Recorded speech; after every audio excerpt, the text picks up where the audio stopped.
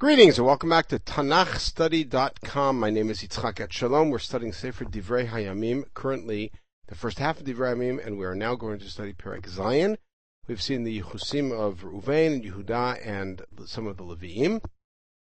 And now on to some of the other Shvatim, mainly the northern tribes, and some of their military heroes. With Bnei Yisachar, Tola Ufuah, Yashuv Vishimron Arba'ah. So Yisachar had 4 sons, and they match the names in Bereshit.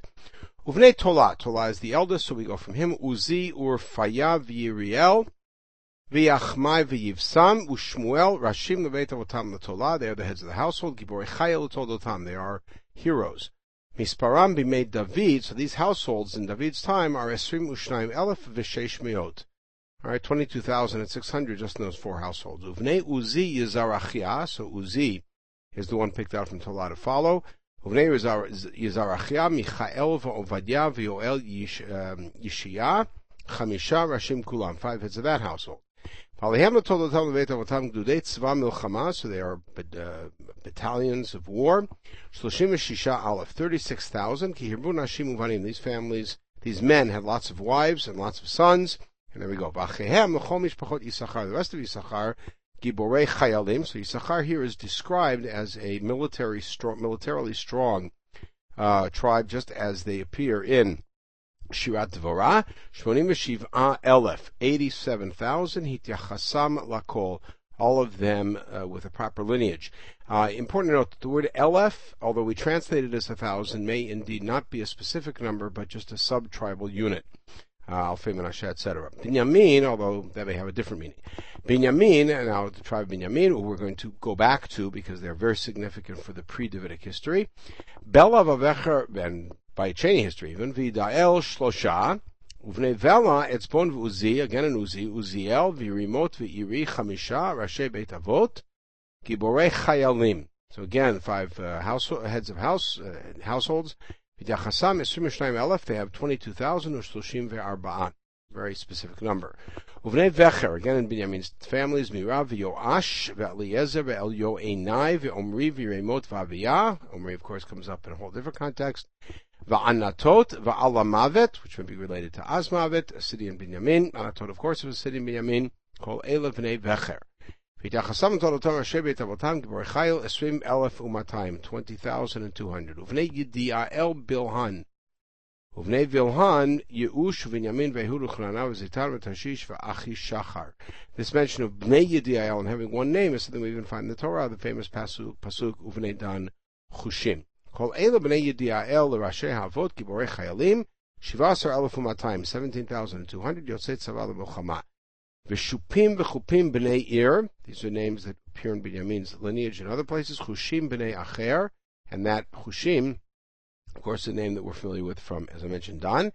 B'nei Naftali, Achziel v'Guni v'Yetzer v'Shalom b'nei Bilha. Slight variations from the presentation in Bereshit, but Yetzer and there it's Shilem, and they're called b'nei Bilha, even though of course Bilha is Naftali's mother. Bnei Menashe, so Asriel Asher Yalada, Pilagsho Ha'aramiyah Yalda et Machir Avi Gilad. So now we have information that, and we're going to get a lot of interesting information about Ephraim Menashe here. Menashe has a son Asriel, who his Aramean Pilegesh gave birth to, and from there, and his Aramean Pilegesh, meaning Asriel, gave birth to Machir, who is the father of Gilad, who is one of the more famous descendants of, close descendants of Menashe. Machir lakach isha l'chupim u'l'shupim. He took a wife for them. V'shem achotom ma'acha, v'shem yashini tzlofchad. So we have Tzlofchad, who's famous. The end of Tzlofchad Banot, he had daughters, and we hear about them both in Bamidbar, and in the end of Bamidbar, and also in Yehoshua. Teled macha ishat Machir ben v'tikra shmo Peresh, v'shem achiv Sharesh, uvanav ulam v'rakam. So these are the families of Machir. Machir was the part of Menashe that inherited on the east side of not of the river really, but in the Golan. Uvnei Ulam Bedan. This may be the Bedan that Shmuel refers to in Shmuel Aleph Perek Yud Bet, where he says Vayishlach at Shmuel, at Yiftach, at Bedan, at Yubal, etc. And the Bedan, we don't know who it is. There's a drush that it's Shimshon, but this may be indeed the Bedan that's missing. There are Ela b'nei Gilad ben Machir ben Menashe. V'achoto hamolechet. So he had a sister who either has some sort of rule or her name is that Yalda et Ishhud et Aviezer et Machla. Machla is a name we know from elsewhere, related to Esav's wives. Vayuvnei Shmida Achian v'Shechem v'Likchi v'Aniyam. Uvnei Ephraim Shutalach. So Ephraim has son Shutalach. Uvered b'no v'tachat b'no v'Elada b'no v'tachat b'no. There's the lineage of Ephraim. Like we did Menashe, we're going to do Ephraim. Zavad b'no v'Shutalach b'no v'Ezer v'Elad v'Haragum Anshe Gat hanoladim ba'aretz. Now, how did the people of Gat kill the members of Ephraim? And we'll find out. Ki yardu lakachat et miknehem. And this reads one of two ways. Either that the people of Gat came to Egypt, people of God who had been born in Israel, came down to Egypt to try to take the livestock of Ephraim, or that Ephraim, indeed, some members of Ephraim, in Ephraim's lifetime, already left Egypt to come back and were slaughtered by the people of God when they tried to pillage their flocks. And this is famous midrash of Chazal that they did not wait for the proper time and they left Egypt early. Vaytabel Ephraim avihem yamim rabim. Vayavohu achav lenachamo. Ephraim himself was mourning. So this is in Ephraim's lifetime for the loss of these children, and his brothers came to comfort him. Vayavohu elishto v'tar v'teled ben. So this is part of his comfort. He has relations with his wife. She has a baby. Vayikrat shmo Beriah. Calls him Beriah, which is the name we know from the Asher family. Ki v'ra'ai tav veto. Because things were bad in his house because of the death of all of these children. And now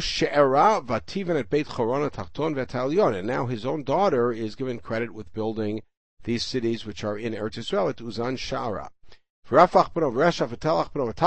And now we'll get to a familiar name, Ladan b'no, Amihud b'no, Elishama b'no, Non b'no, Yoshua b'no. And that's the end of the line, which is what leads us to think that Yoshua did not have any sons, because the line stops here. But they show, of course, the most famous one in this line, V'achuzatam u'moshvotam. Where did Bnei Ephraim live? Beit El uvnotah. Parenthetically, there are allusions already in the Chumash that members of Menashe had left Israel much earlier and had conquered part of the territory. Look at the very end of Perek Lamed Bet in Bamidbar.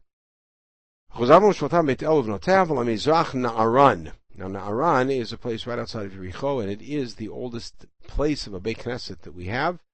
It's a site of a Beit Knesset outside of modern-day Jericho. These are the territories of Ephraim. And close to the territory of Menashe, Beit Sha'an uvnoteha, the suburbs of Beit Shan, Tanach uvnoteha, Megiddo uvnoteha, so now we're going west, Dor uvnoteha, which of course on the coast, Be'eli Yashu b'nei Yosef ben Yisrael. So this is Ephraim and Menashe. This is where they live. Now we go further north. B'nei Asher, Yimna v'yishva v'yishviu v'ri'ah. There's Briah from Asher. V'serach achotam. Again, Serach, the famous girl in the family, comes up. Uvnei v'ri'ah chever Malkiel hu avi virzayit. Interesting because, of course, there's the famous university in the Arab University in Eretz Binyamin, known as Birzayit. But this is Virzayit, who is Malkiel. V'chever holdit Yaflet v'et Shomer v'et Chotam v'et Shua achotam. Uvnei Yaflet pasach uvimhal v'ashvat ele b'nei Yaflet. So this is the lineage now of Asher. Uvnei Shamer achi varhaga v'chuba v'aram. Uvnei v'nhelem achiv tzofach v'yimna v'shelesh v'amal v'et tzofach suach v'charnefer v'shual uveri v'yimra. These are names we do not hear anywhere else. Part of the reason is because Shevet Asher is a Shevet that does not interest us very much. They're not involved in any of the battles in the time of the Shoftim, and after that point they fairly disappear from our history.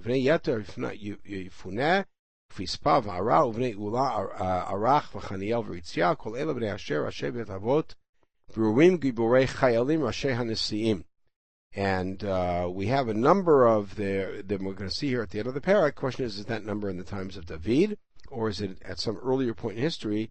26,000 soldiers.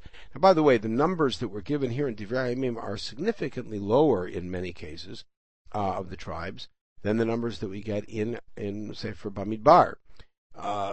Which means either that we're talking now about a more select army as opposed to all the men between the age of 20 and up, or 20 and 60,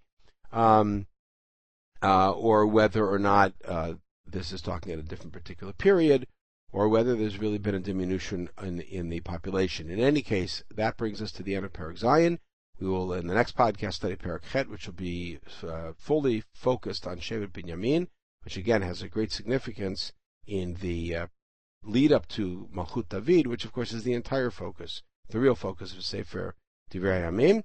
And then Perek Tet will give us sort of a general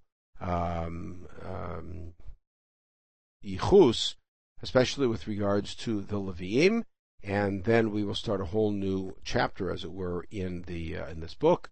The focus going to Beit David. In the meantime, everyone should have a wonderful day.